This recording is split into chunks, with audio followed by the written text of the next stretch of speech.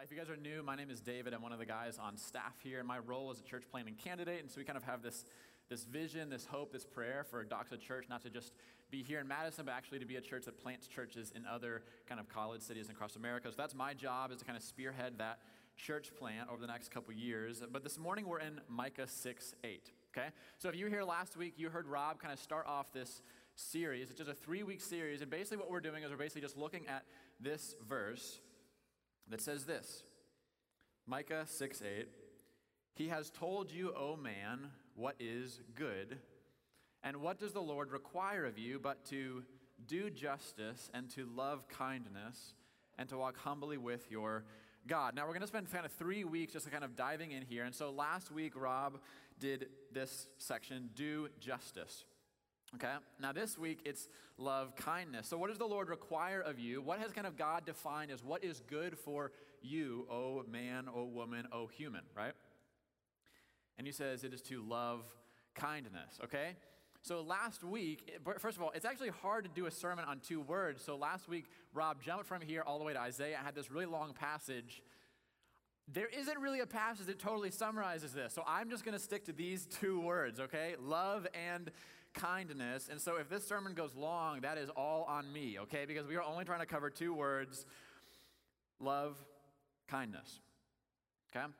Now, at first glance, when you kind of see these 2 words, if you just like hear them, love, kindness, this feels like part of the Bible that like finally, no matter who you are, what your story is, like you can get on board with this, right? Even if you're like, I don't believe in God at all, but I support that message, right? It feels like something you could print up on a poster. You could put like rainbows, butterflies, glitter on it. You could give it to a kid to like wave around downtown. And the reason it sounds that way is because we've actually all seen this poster, okay? This is actually everywhere. Here's just a couple of them, okay? Just be kind. Here's another one.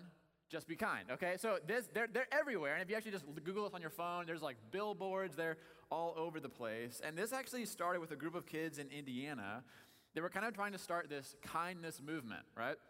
They kind of looked around at the world and they were like, yeah, the world kind of sucks, right? Like the world's kind of messed up. There's like all this stuff going on. And they were like, this doesn't seem right. Kindness must fix the problem. And so they started this movement, just be kind. And so it's everywhere now. Billboards, signs, shirts, coffee mugs. And I don't know if you've kind of seen this, but I see this all over the place. And what's interesting is for the past 200 years, okay, kindness, if you just look up the word kind or kindness, over the last 200 years, it kind of started off like in pretty common usage, but over the 200 years, it's kind of just slowly gotten less and less popular. Like we use it less and less, and over the past few years, kind of partly in response to this movement, and now kindness is getting this uptick, like we're using it a lot again. And so there's a bunch of different spin-offs of this original idea, but the original hashtag is just this. It says, just be kind. It's easy.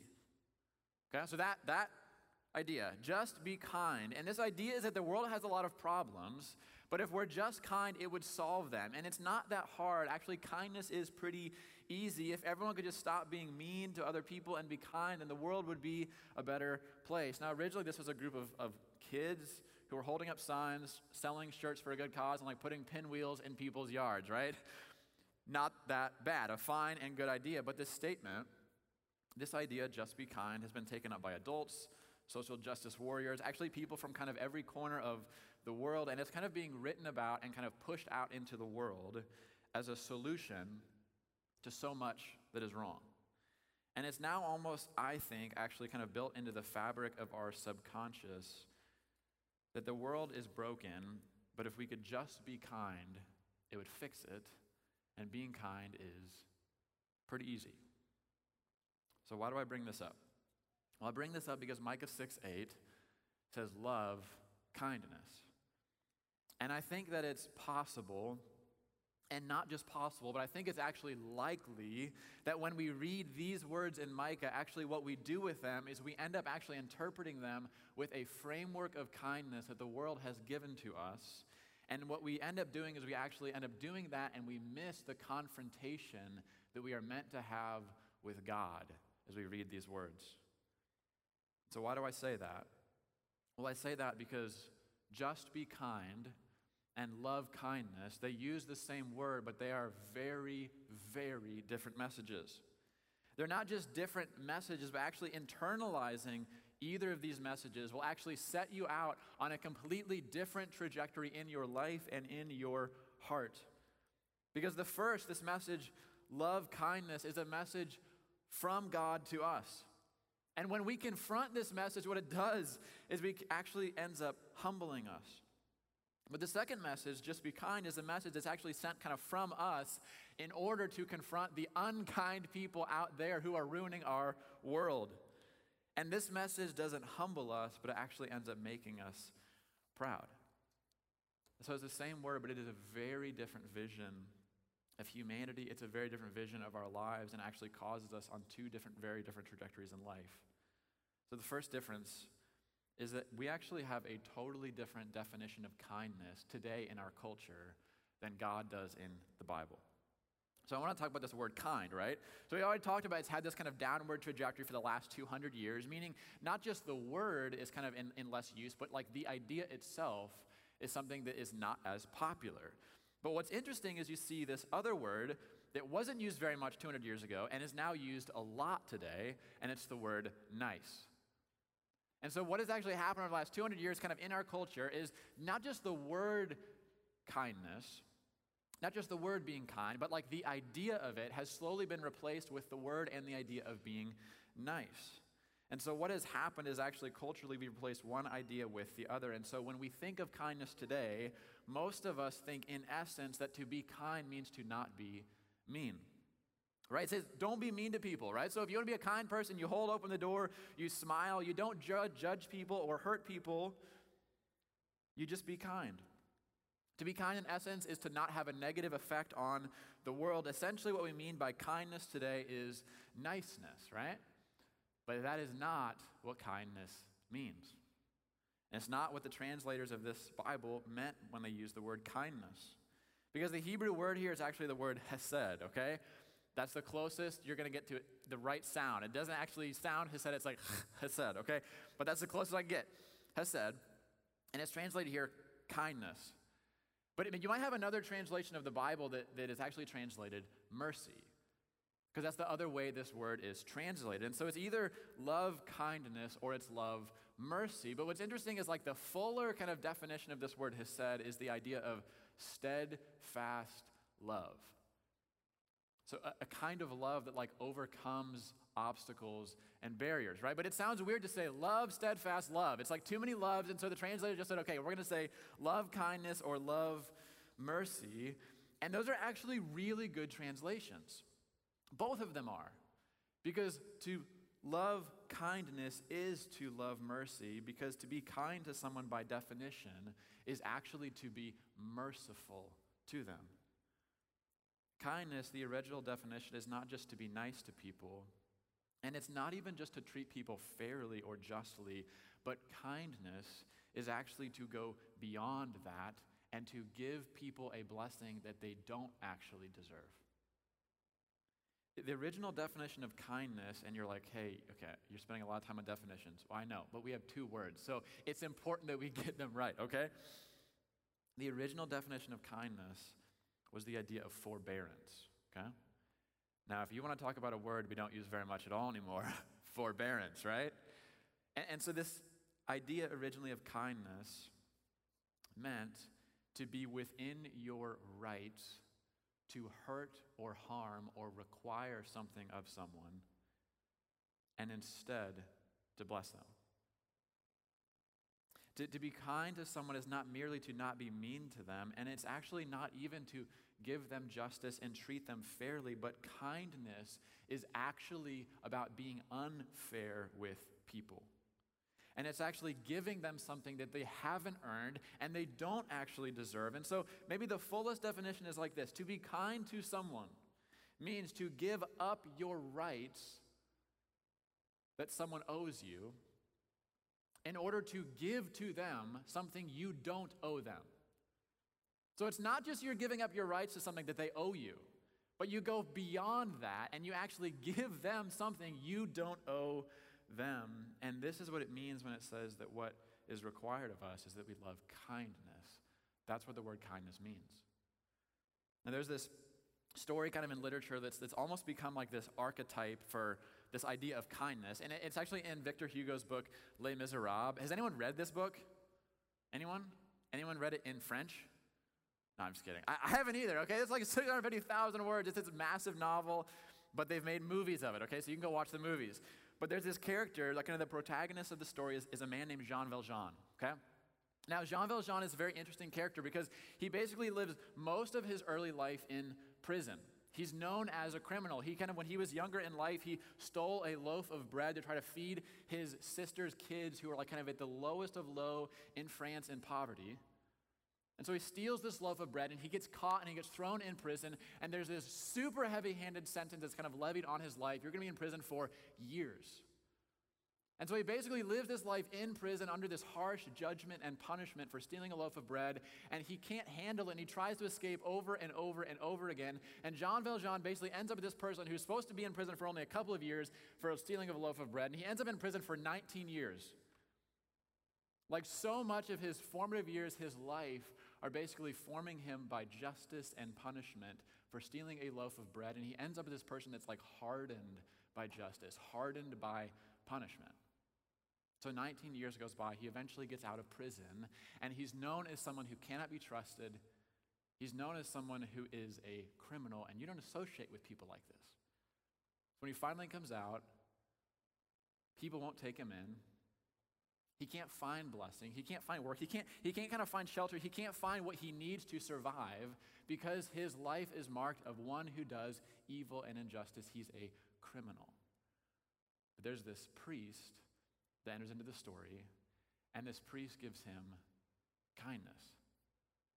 When the world won't, this priest will. And so this priest says, you can come, you can stay with us. And they bring him into their home. They kind of open themselves up. They're vulnerable with him. They allow him to stay with them in their home. They feed him, they clothe him, they shelter him, and they give him this like undue kindness. And then what Jean Valjean does, the way he responds to this vulnerability and kindness, is as they go to sleep, he wakes up in the middle of the night and he steals some of the only things of value they have. He actually goes, like, this is like a priest, he's a pastor, he doesn't have that much things of value, but he go and he takes like his silver and dishware.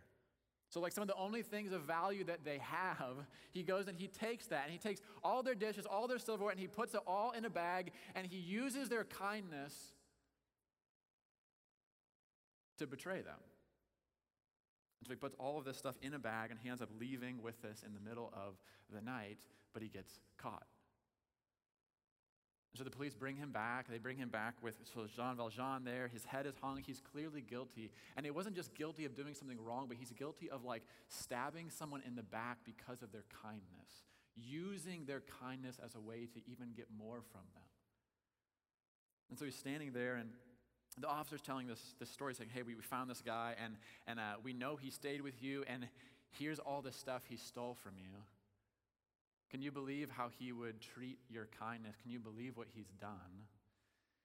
And then he says something interesting. He goes, and what's like maybe the worst part about it, like the most kind of duplicitous thing about this whole thing is when we caught him red-handed, having stolen your things, he had the audacity to tell us that you gave it to him.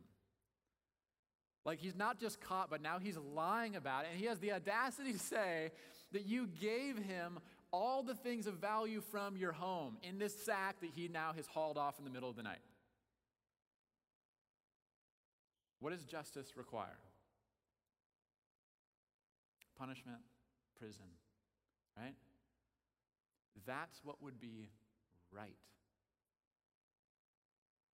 But the priest responds and he says, oh no. That's true. We did actually give him all of that treasure. And then he turns from kind of addressing the officer, and he looks into the eyes of Jean Valjean, and he says, but the thing I'm confused about is why didn't you take the candlesticks?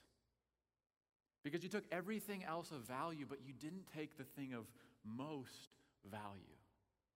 And we told you to take everything. Why didn't you take the candlesticks? And so in the middle of this, like, justice is supposed to be done, and they're trying to, like, hang this punishment on his head. He walks over and he grabs the very last and best things of value in their home, these ornate, beautiful silver candlesticks, and he says, please take the candlesticks too.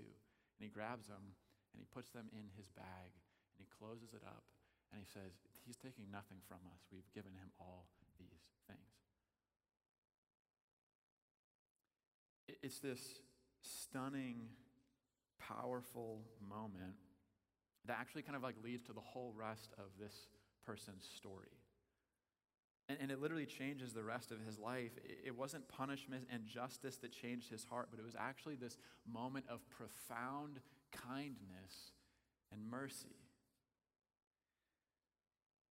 To do justice is to help people get what they are owed. And God says that his people need to do that, like do justice. But when God tells us what we are to love, what is meant to define our hearts and what is meant to orient all our affections and passions, he says it's not justice, it's mercy, kindness. And the more that I've been kind of wrestling with these verses in Micah, and we're hearing kind of these words that sound really similar to words that we're also hearing in culture, I'm comparing these messages, right? The messages that are on our own Facebook feeds and the messages that God is kind of speaking to us in Micah. The more I'm realizing that the message that has crept into our culture and into our church and into our hearts and onto our social media pages and onto our signs we hold up, I think they are radically different messages than what God is talking about here. Because instead of do justice, the cry of our world is demand justice. It's not about doing it, it's about demanding it. It's not important that our lives are actually marked with an outflow of justice in our individual lives with other people, but what's important is that we use our voice to demand it from other people. Justice for us, justice for them. And this is what we have defined as good. And instead of loving kindness, what we love as a culture is we love revenge. We clap our hands when those in power are canceled for decisions they made years ago. We love seeing places of privilege and status ripped away from those that we don't deem worthy of them, especially when those people aren't on our political or social team. We love punishment, at least for those we view are worthy of it. But I don't know if we are people that love mercy, that love kindness. And what is scary to me about seeing so many people in the church join a cultural movement where we demand justice and we love revenge and we walk proudly with our world is it means that actually our lives and our hearts have been more shaped by the story the world has told us than the story that God has told us. Because you know what other word has had this downward trajectory over the last 200 years? Grace. Massive drop off. And basically you can actually, it's almost like point for point, like where grace goes down in our ideas, in culture, in our language, kindness has gone down. And Jesus actually tells a parable about this situation.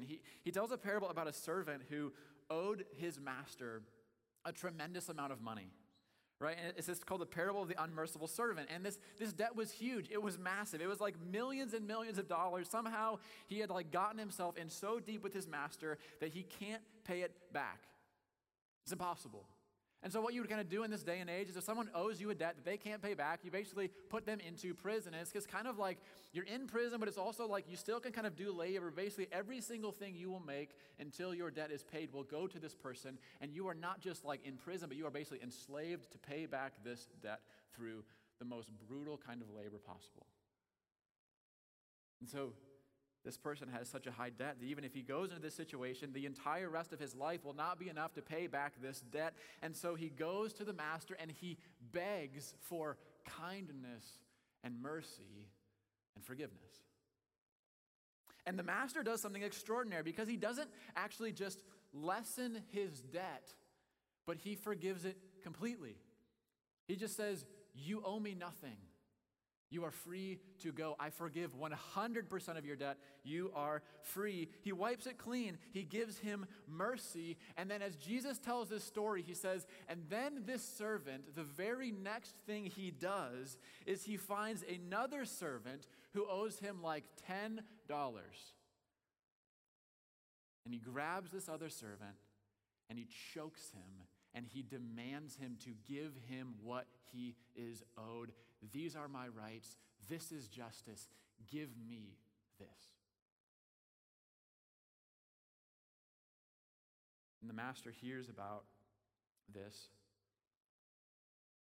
because the servant that he's choking out, he asks for mercy. He says, would you give me mercy? I can't pay it. Would you give me mercy? And he says, no. And he throws him in prison until he can pay the debt. And Jesus says that when the master hears about this story, he pulls the servant in that he'd given grace and mercy to. And he says, what is this you've done? Could you not have shown mercy in the same way that I had just shown you mercy? And what the master does is he retracts his mercy and grace and says, no, you're now going to go to prison. You're going to pay your own debt to me.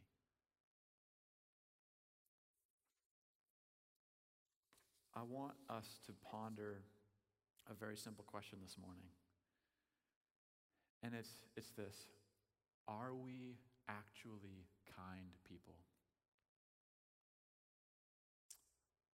Are you a kind person? Are you a merciful person? I don't mean are you just a good person or are you a just person, but I mean are you a kind person?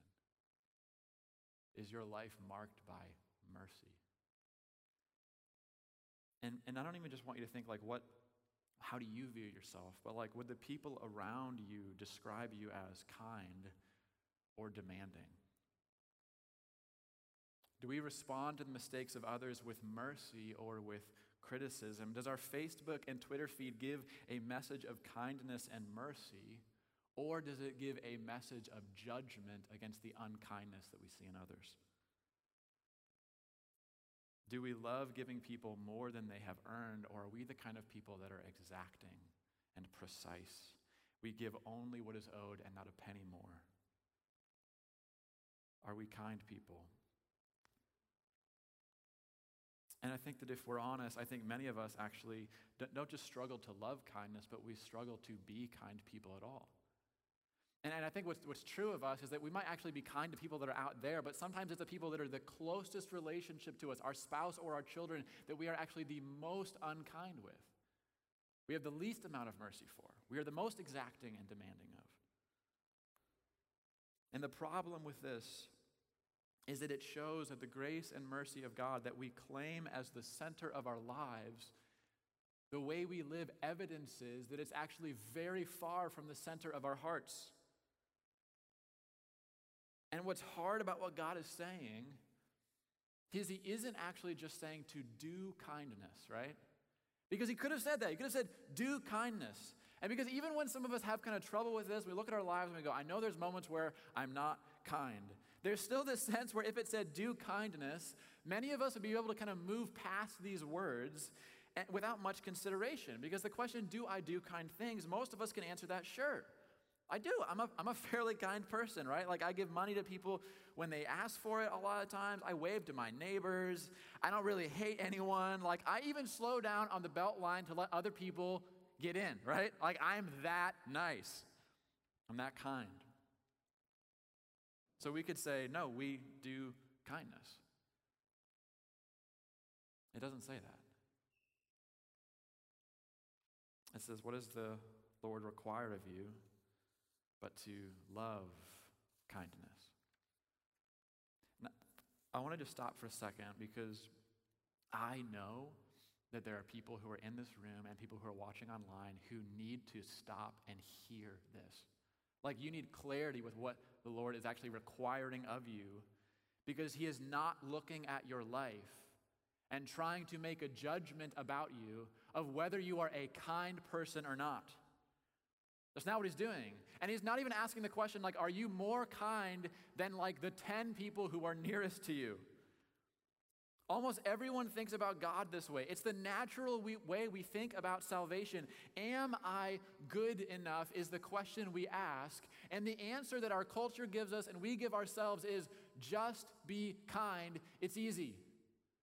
If I'm just a kind person, that's what God requires of me, but that is not what God requires of you. It's not what it says at all. He isn't talking about something external about your outward life. He isn't concerned about how controlled you are or how much you can grit your teeth and just do the good, right thing. He's talking about the very heart of you. He's talking about like the real you, the depth of you. He isn't concerned about how much you can polish the outside of your life. He cares about what you really love.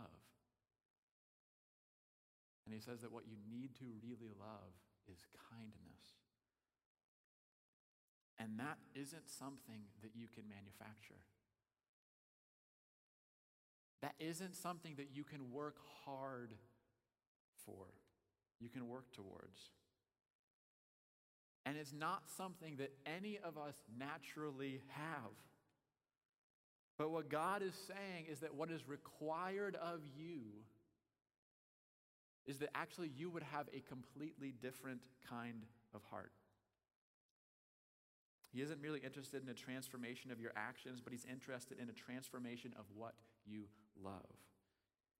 And so the question is, if this is what God requires of us, because this is not a minor thing, he's defining what is good. He's defining what he requires. It's not minor. So the question is, how do we become people who actually love kindness?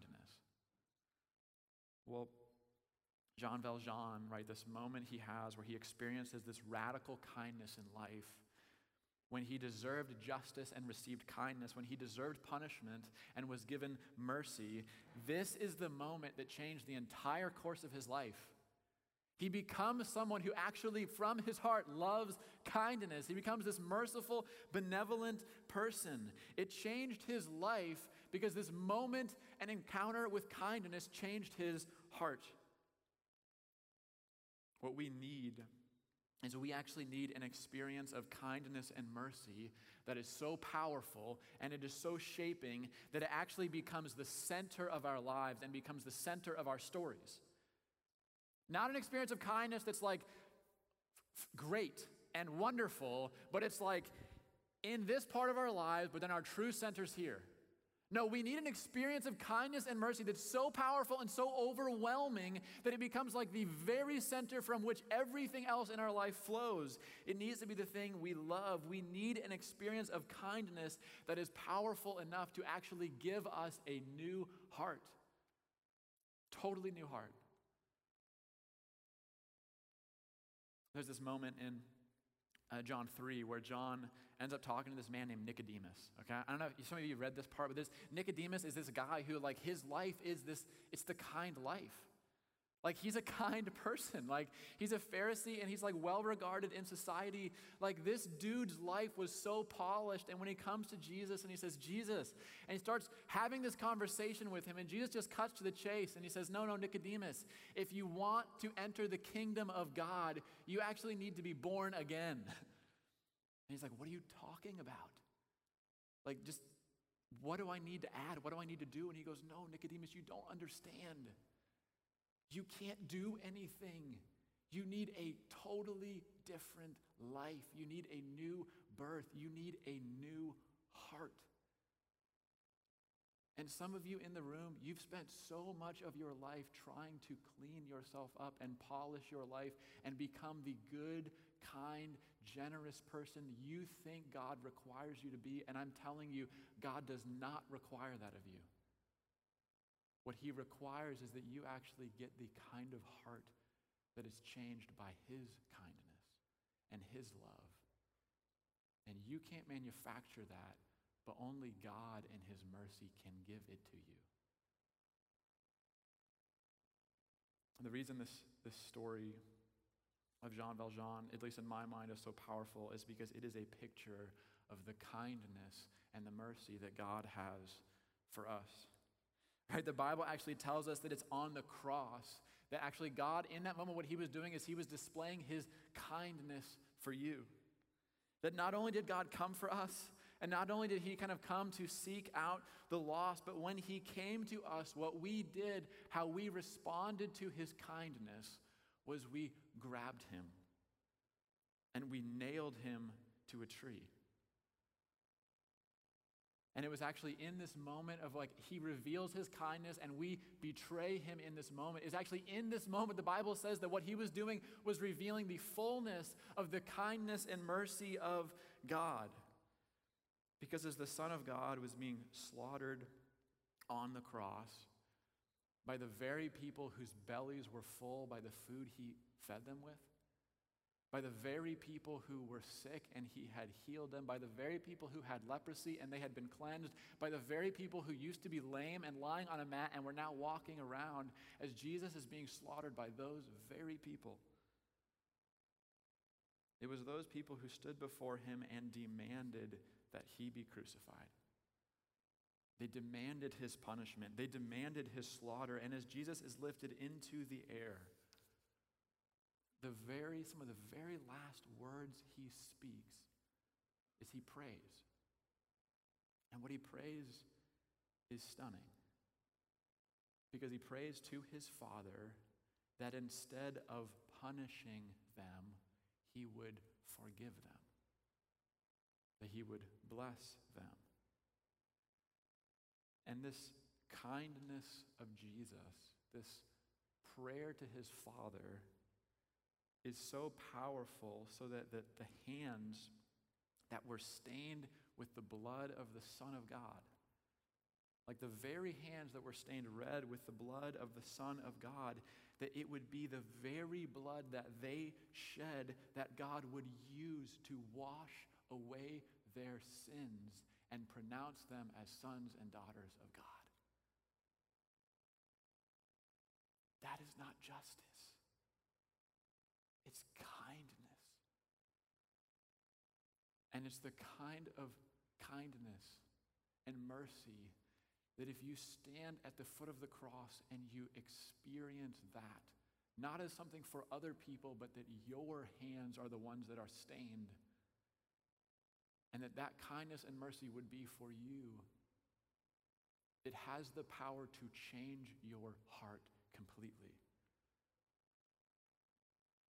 Titus 3:4 says it like this. It just says, "But when the kindness and love of God our Savior appeared, he saved us, not because of righteous things that we had done, but because of his mercy." So when God says that he's told you, "Oh man, what is good," that what the Lord requires of you is to love kindness, he is talking about a kind of heart transformation that can only happen at the foot of the cross of Christ. There is no other way for you to receive the kind of heart he's talking about. You cannot be good enough. You cannot be kind enough. You cannot work your way towards this. The only thing you can do is actually find yourself as the unjust one in full deserving of punishment. And then to cry out for mercy and have the King himself give you kindness and grace. And instead of punish you, would bless you. That is the only possible thing in this universe that can change your heart to be the kind that God requires. It isn't good people who love kindness. Hear me say that. It's not good people who love kindness. Good people might do kindness. They might even be known for it, but they will never love it. There will always be some limit to their kindness and mercy they are willing to extend to others, but it's only people who love kindness.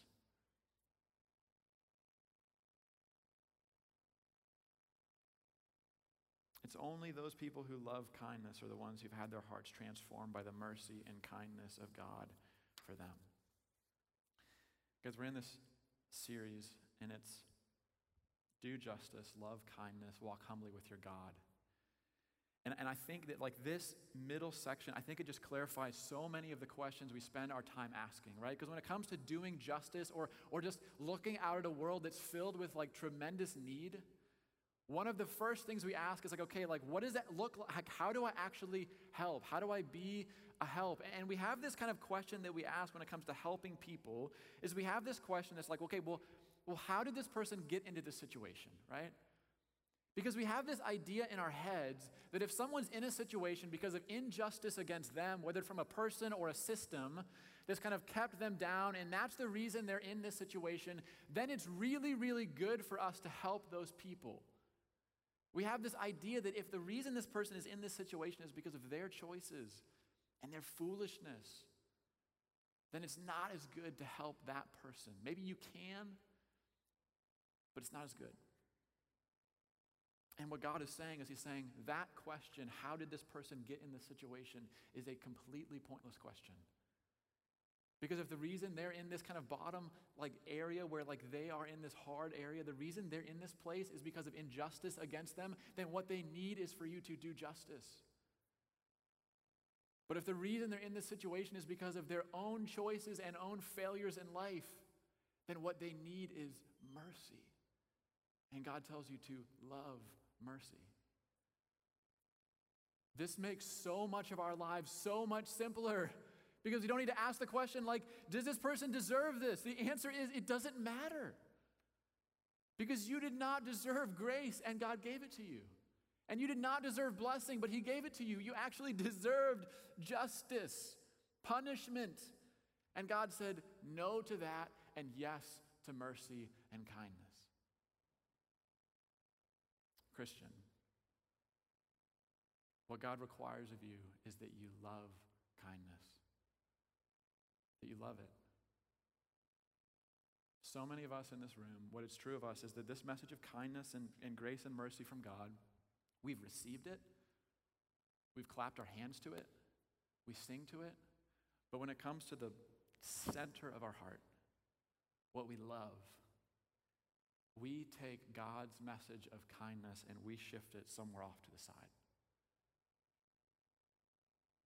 What he's telling us is that what he requires of us is to not clap our hands at what Jesus did, not be thankful, not have it be part of our life, but what he requires of us is that we take the message of kindness and the kind mercy of Jesus and we love it.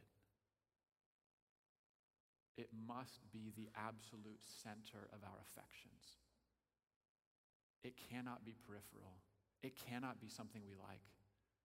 Not just because that is so diminishing of what Jesus has done for us and so wrong that would not be the center of our affection, but because if we want to be the kind of people that go into the world and actually do change it with kindness, the only possible way we will become those kind of people is if the thing that we love, the thing that our whole lives are oriented around, is the kindness and mercy that God has shown us. That is the only thing powerful enough in your life to change your heart to be the kind of person he's talking about here. You can't work hard enough for it, but you can love it. Let's pray.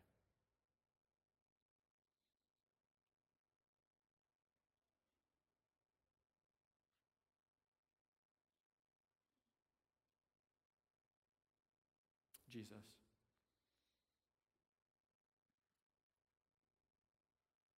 when you wrote this to your people, the reality was that not only were their lives not marked by doing justice, but their hearts did not love kindness. And you spoke to them through your prophet Micah, and you said, this is what the Lord requires of you. God, kindness isn't easy because when we give kindness to other people, it costs us something. And God, if we're just totally honest, most of our lives we're actually very concerned with what we are owed, and we are very concerned with what we deserve. We're very concerned with our rights, and yet you have given us a story that is meant to change our perspective. God, we don't want justice to be done to us. We want mercy. And God, we want to be the kind of people that go out into the world and we do justice. We figure out who is oppressed. How can we help them? How can we lift people up? But God, even more than that, the center of our hearts, the thing we want to love is we want to love kindness and mercy. And so God, would you, through your Spirit this morning, through your grace, through your kindness, would you change our hearts so that we might be the kind of people that represent you rightly to this world?